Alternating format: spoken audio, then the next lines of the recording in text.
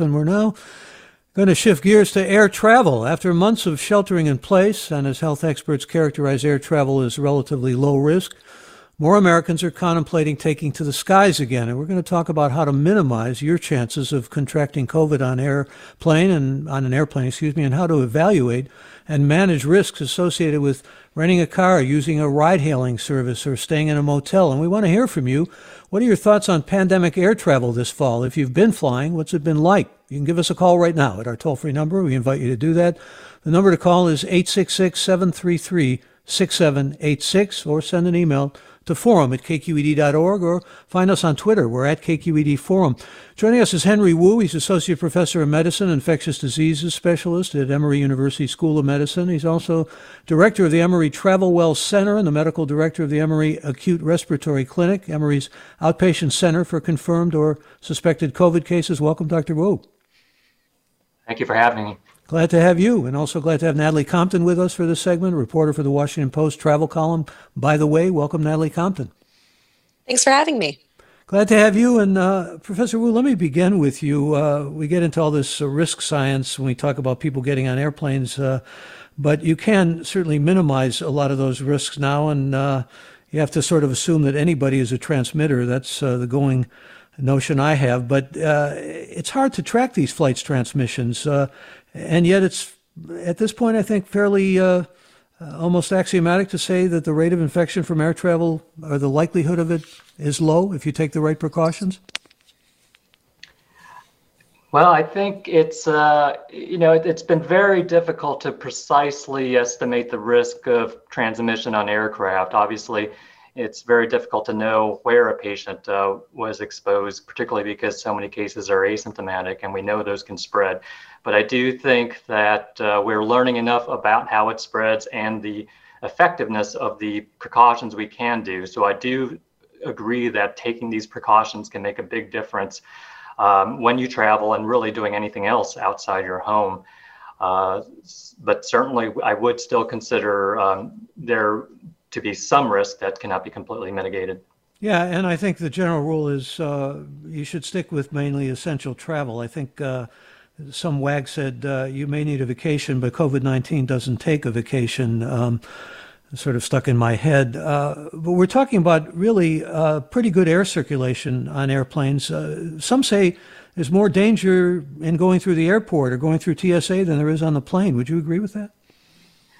I think it is definitely correct that the air filtration and circulation systems on aircraft is extremely good, probably better than in almost any other indoor environment I can think of. I do also agree that the variables of the airports, the transfers getting to the airport, introduce a lot of risk that we certainly are familiar with. I think the one aspect about air travel that does make it unique is that you are a bit of a captive passenger during that flight. And so my immediate concern is really those who are immediately around you in your row and in the couple rows ahead or behind you, where even with excellent air filtration, the risk may not be completely eliminated. Well, if somebody sneezes on you or coughs on you, there's that, right? Absolutely. So, and that's where wearing the mask at all times, unless you need to remove it for eating or drinking, and obviously hand hygiene, all of these precautions are important. And just like, everywhere else in life, to the extent possible, keeping your distance from others. And it may not be possible to do 6 feet on an aircraft, but certainly if there are, empty seats, trying to stay as far away from others, maybe taking the window seat might be your best options. And it's good to have a sanitizer because from what I read, the germs are most rampant around these bathroom faucet handles or lavatory sliding locked doors, magazine pockets for that matter, tray tables, those kinds of things. So handy to have one of those spritzers, as we used to call them, with you, huh? Certainly. Although we do think that COVID-19 is primarily spread through the air, through droplets, contaminated surfaces are certainly of some concern. So having that sanitizer with you on yourself, in your pocket, so that it's within easy reach whenever you need it, whenever you touch something that might be contaminated, or whenever you need to bring your hands to your face, whether it's to adjust your mask or to eat or rub your eyes, try to make sure your hands are clean when you bring them up to your face. And try to keep the usual rules in place, I presume. I mean, in terms of physical distancing, as best you can do that, hand washing, as well as a hand sanitizer. It's also a good idea to get a flu shot, isn't it? Now, strongly recommended. Oh, absolutely, sir. I'm glad you brought that up. You know, we've always encouraged flu shots for travelers. We think it's one of the most important travel vaccines because historically flu is one of the most common infections you get during travel. This season, it's also important because, as you know, the flu and COVID can look very much alike. And so coming down with the flu, particularly while traveling, can raise a lot of concern for COVID and cause a lot of disruptions in your travel and unnecessary worry. Again, Henry M. Wu is with us. He's Associate Professor of Medicine and Infectious Disease Specialist at Emory University School of Medicine. And again, if you have questions, about travel and health, you can certainly join us now at our toll-free number. It's 866-733-6786. That's 866-733-6786. Or get in touch on Twitter and Facebook. We're at KQED Forum, or email us with any questions you may have to forum@kqed.org. I want to bring Natalie Compton into this. We can talk about consumer issues with Natalie, and you can ask questions of her. She's a reporter of the Washington Post Travel, and she has a column by The Way. That is, the column's title is By the Way. And Natalie, first, let's just talk about a few consumer things that I think would be useful for listeners to know. Pretty good rates in the fall in terms of flying, aren't they? Well, that is I don't know if benefit is a good word for talking about the pandemic, but that is something that we have seen during this time, is that because there's such a low demand for air travel, the cost of plane tickets is shockingly low. And I think the advice here is, I read in your column, if you want a super cheap flight, you should pay in cash, but otherwise it's a good idea to use miles if you have miles. Good, a very sensible idea, yeah. So when I spoke with an expert from the Points Guy, his advice was if a flight is looking like it's going to be $200 or more, you should definitely look to use your miles or your points. Right now, people are accumulating a lot of miles and points by using their credit cards and not necessarily cashing those out by traveling anywhere. So Brian's tip was definitely to use those miles. It doesn't really help you to store them forever. Airlines may change their policy on points. And right now, there are incentives to use those now, especially if you want to change or cancel your flight later. You're going to get those miles back. No weird loopholes with any fees or confusion. But if a flight is, stark cheap, there is no real harm in just trying to book a cheap flight when possible. Right now, we had a story come out today about holiday travel in particular, and it seems like in years past, there was always this advice to book your holiday travel months in advance. Right now, that might be true again because we're seeing such low flights this year for the holidays, which is totally new, a shocking thing.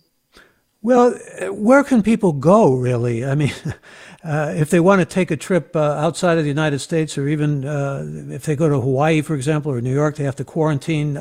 Where can they get advice on, in terms of the best information about where your passport can take you, or a lot of maybe interest in Antarctica since they don't have COVID up there. But right. What do you recommend, just in terms of getting the information that's needed?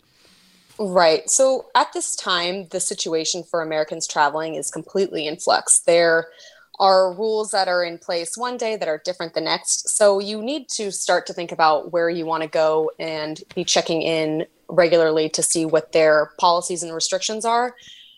For example, right now, there are a lot of places in the Caribbean that are open, but have different requirements on maybe you need to get a test before you go and show that you tested negative for coronavirus. Sometimes you have to be tested on arrival, but it definitely changes depending on where you're looking at in the world. If you're looking at regional travel, I really like United Airlines.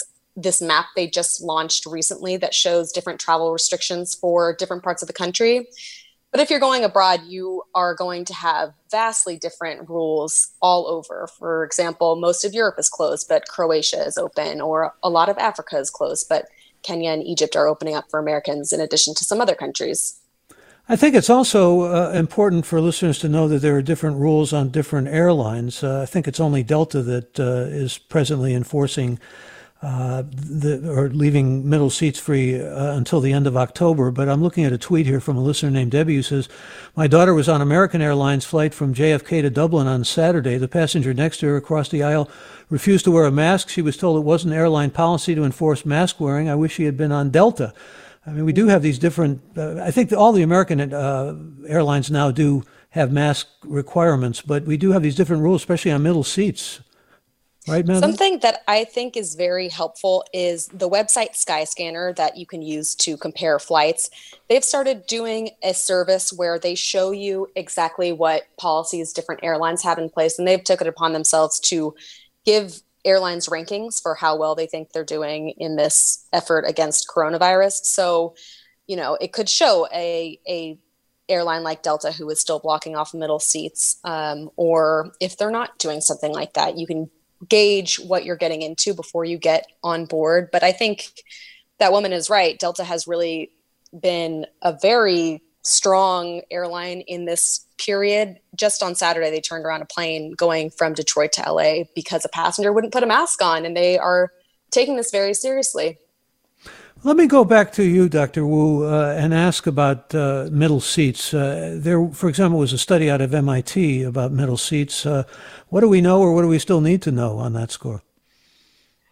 Yes, well, that study from MIT was very interesting, and it was a modeling study. That's important to emphasize. This was not an experimental study where they, measured actually the actual risk of transmission. But the main conclusion was that potentially keeping the middle seats empty, so you're not sitting directly next to somebody, can roughly reduce the risk of a transmission event by half, roughly. I think there's plenty to tinker and debate on the model itself, but I do think this does fit our general understanding of how this virus can spread. It is primarily through air, but through larger droplets that take some close contact. So honestly, even before this study came out, we were thinking that keeping that seat empty is probably the best idea. Certainly, I would prefer not to be sitting directly next to somebody, understanding the way this virus spreads. Could you also say something, Professor Wu, about, we're coming up on a break here, but I know that I want to talk about getting to the airport and all of that, and a lot of people are concerned about ride services. Both Uber and Lyft have put in some more safety rules. They're publicizing them. Lyft, for example, has vehicle partitions for the drivers, and Uber is providing Clorox disinfectant wipes for drivers and riders. How safe is it to get an Uber, or for that matter, get Lyft or whatever? Well, I think the question of exactly how safe or how dangerous is really a difficult question to answer, but I do appreciate the precautions that they are doing, requiring drivers wearing masks. A partition is great if cars do have those too. Other precautions as a passenger I would take is definitely wearing my mask. I would prefer the windows to be open, weather permitting, and certainly hand washing and hygiene. Well, we're going to continue talking with our guest, Henry Wu, who's Associate Professor of Medicine, Infectious Disease Specialist at Emory University School of Medicine, and Natalie Compton, reporter for the Washington Post, who does a travel column, by the way, and taking your calls and emails. So feel free to join us. You can do that now by email, forum@kqed.org, or get in touch on Twitter and Facebook. We're at KQED Forum, or join us by phone, 866-733-6786. You're listening to Forum on KQED Public Radio. I'm Michael Krasny.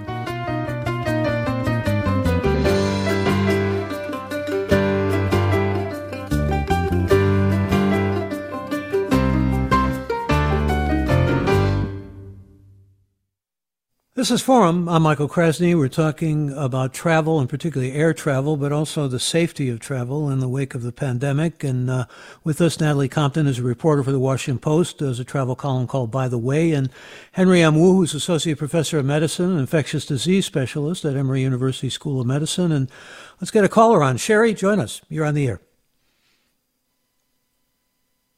Does it help to wear a face shield on top of a mask on the plane, or else I have this hat with a shield attached to it? Does that help? Dr. Wu?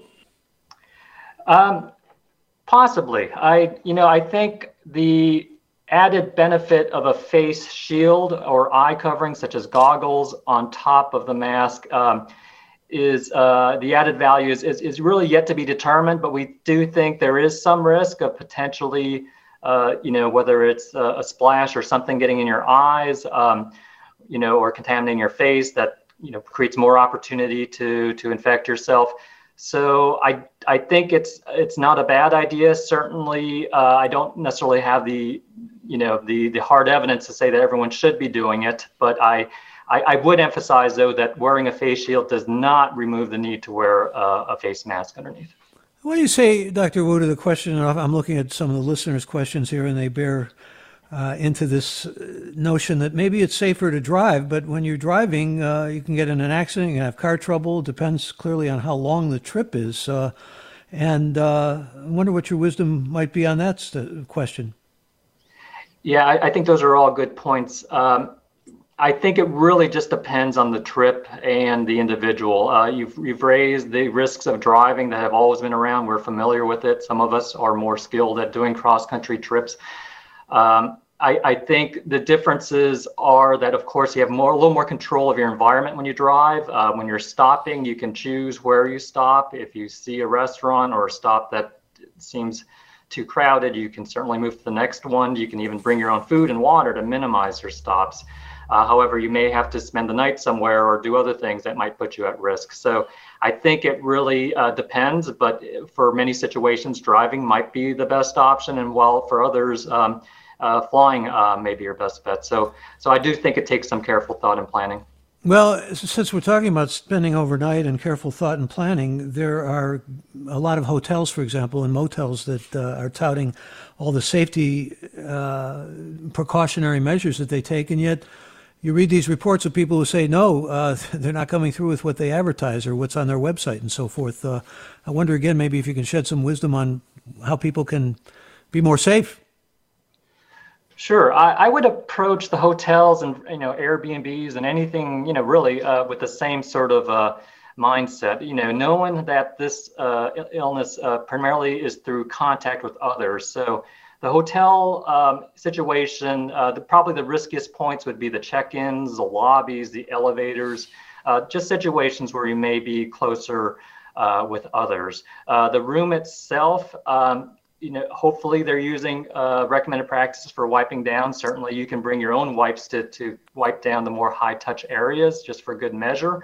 And if I had my choice, I would pick the room that's been vacant the longest. That way, any risk that somebody was just in there who has been ill would be minimized. We do know that the virus can only survive on surfaces or be present in the air for only limited amounts of time. So the longer a room's been vacant, I would consider that to be the more likely safer room. There's generally advice to avoid elevators and take the stairs if you can, but let me bring Natalie Compton back into this. Natalie, I know you've written about Airbnb policies. What should people know? So back in an earlier time in this pandemic, Airbnb launched this new advanced cleaning protocol. I believe it was June, and they really wanted the Airbnb owners to start doing more thorough cleanings and also take on this new label. So people who were booking could see, okay, this listing is following this advanced cleaning protocol. And for example, what some of that requirements would be to be able to get that label is you need to keep your listing vacant for at least 24 hours. The person needs to wear gloves while they're cleaning the listing.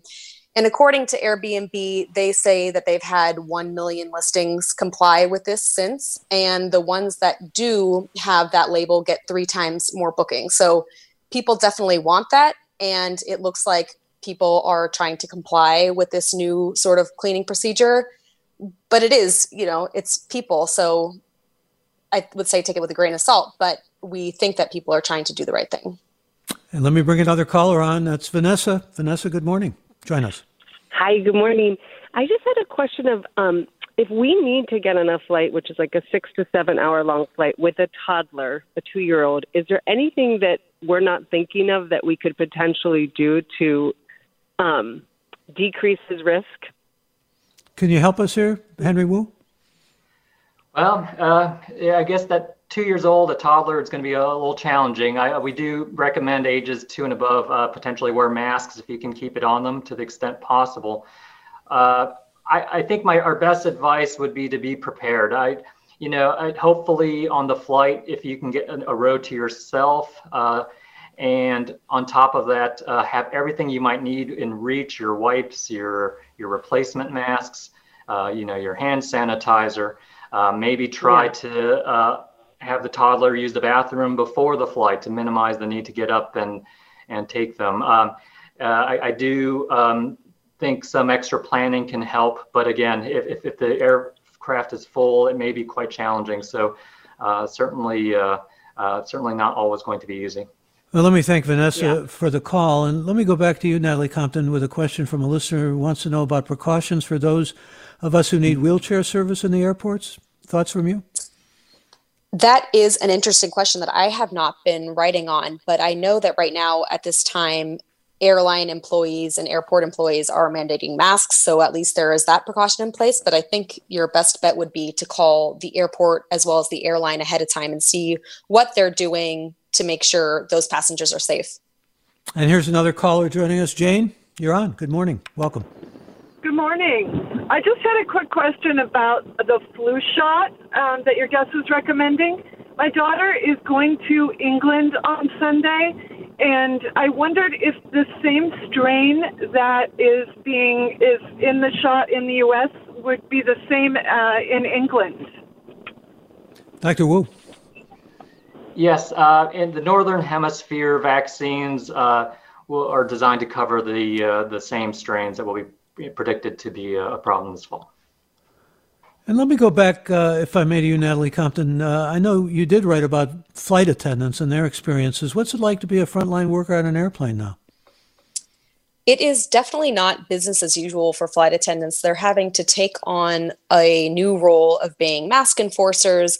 Many of the flight attendants that I spoke with said that for the most part, people are being pretty good about following those mask rules. However, they do have times when they have to lay down the law. Passengers will pull the mask down as soon as the flight attendant walks away or be a little confrontational about it. But for the most part, people are doing what is required because they know that that's the only way that they're going to be able to fly. But I thought it was interesting that something flight attendants said they missed was having the opportunity to really connect with passengers because everyone's wearing a mask. You can't smile at people. You're not having those same chats that you would when you're doing food and beverage service. So they did express a sense of loss over that and a sense of loneliness when they are doing their layovers. Instead of flying to a new city, getting to explore with crew members or just go out on your own, a lot of flight attendants are staying in their hotels and things aren't open around them and people are too cautious to want to spend time together. So it's a lonelier time to be a flight attendant.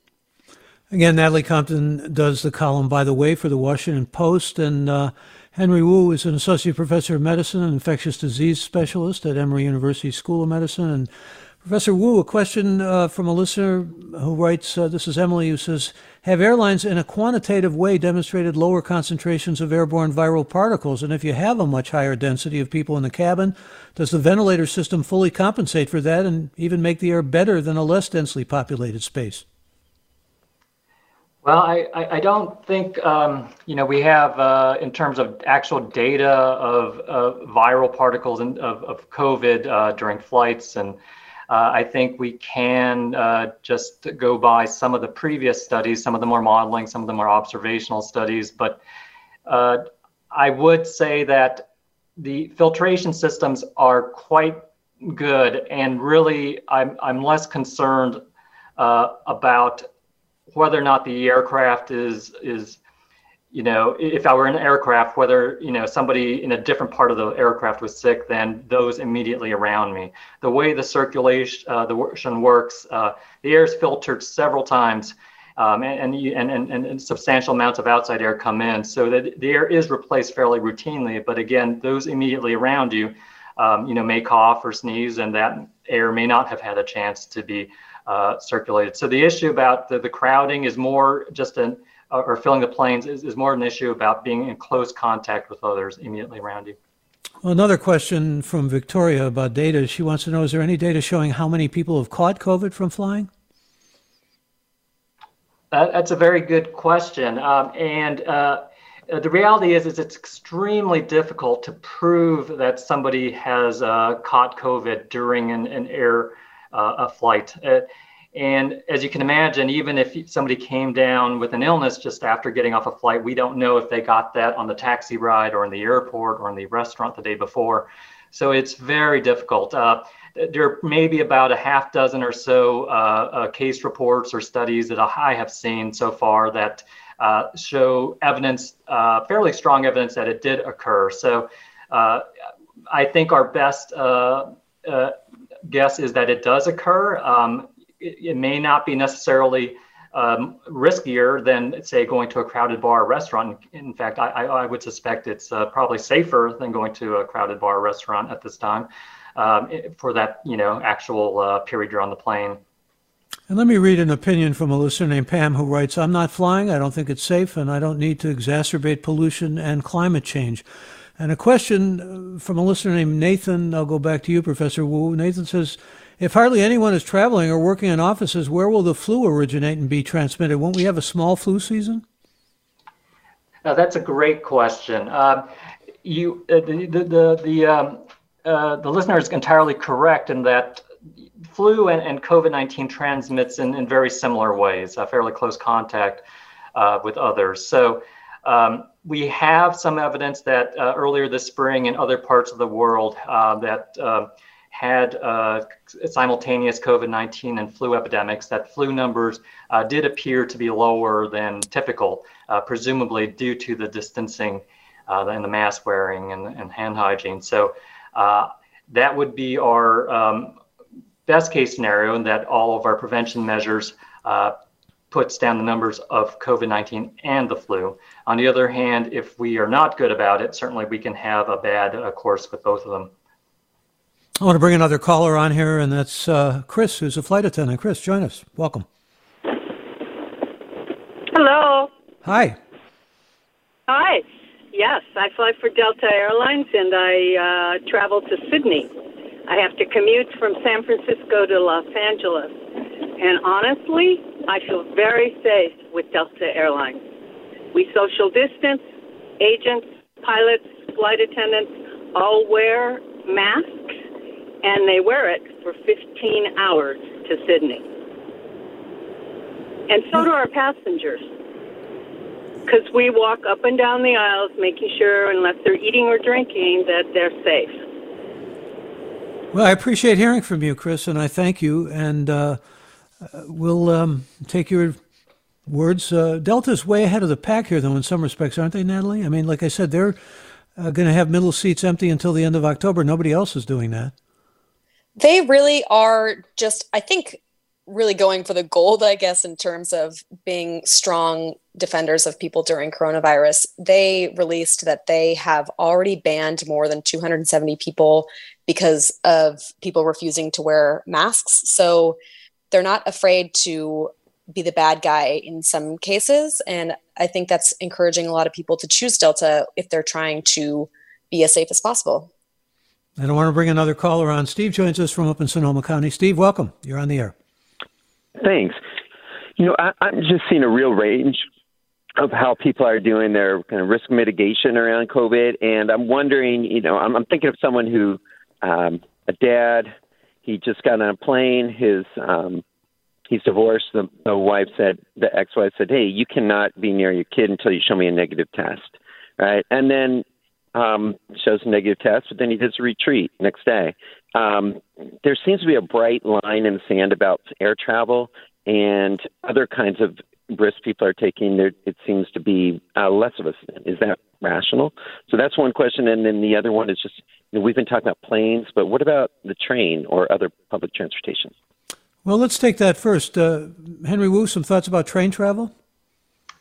I think whether it's buses or trains, it's all going to depend on how well the air is being circulated and filtered, I think, and that certainly can vary significantly by, where you are, the actual train or bus you're riding. I think it's fair to assume that it's not going to be as thorough as it is on a commercial aircraft. And what about quarantining? Steve raised that whole question. Well, I think he raises a good point that a lot of attention has focused on air travel as something of high risk. But I think it's worth teasing out a little bit.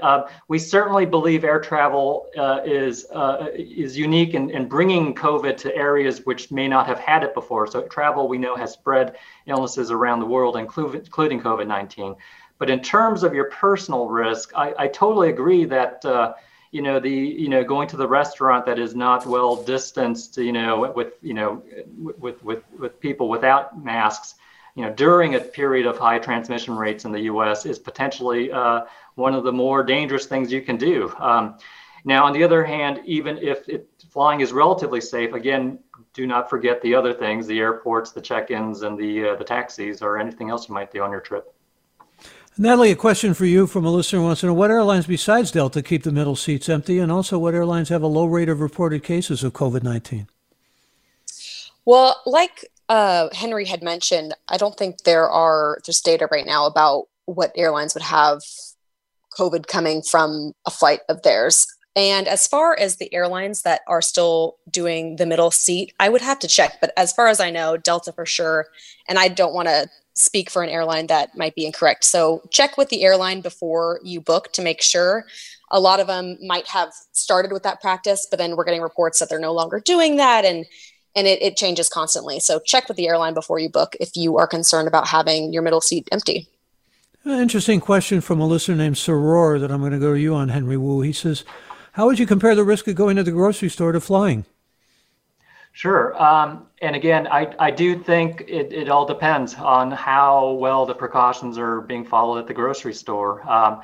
I've seen people lined up nicely 6 feet apart in checkout lines, but then when we're in the aisles, we're kind of up next to me. So I do encourage folks, no matter what you're doing, to adopt a new mindset of keeping that personal space, a little bigger than we have in normal times. We're going to leave it there. Henry Wu, good to have you with us. I appreciate very much you being with us this morning on Forum. Thank you. Thanks for having me. That's Henry M. Wu. He's Associate Professor of Medicine and Infectious Disease Specialist at Emory University School of Medicine. Thank you, Natalie Compton. Good to have you with us this morning. Appreciate it. Thank you. Natalie Compton's a reporter for the Washington Post, has a travel column called By the Way. And By the Way, Forum is with you Monday through Friday, 9 to 11. Another hour of Forum coming up. Ariana Prell will be filling in for Mina Kim. And you can always let us know what you think about what you hear on Forum or would like to hear by emailing us, forum@kqed.org. For all of us here at KQED Public Radio and the Forum program, thank you for listening and being a part of this first hour. Stay safe. I'm Michael Krasny.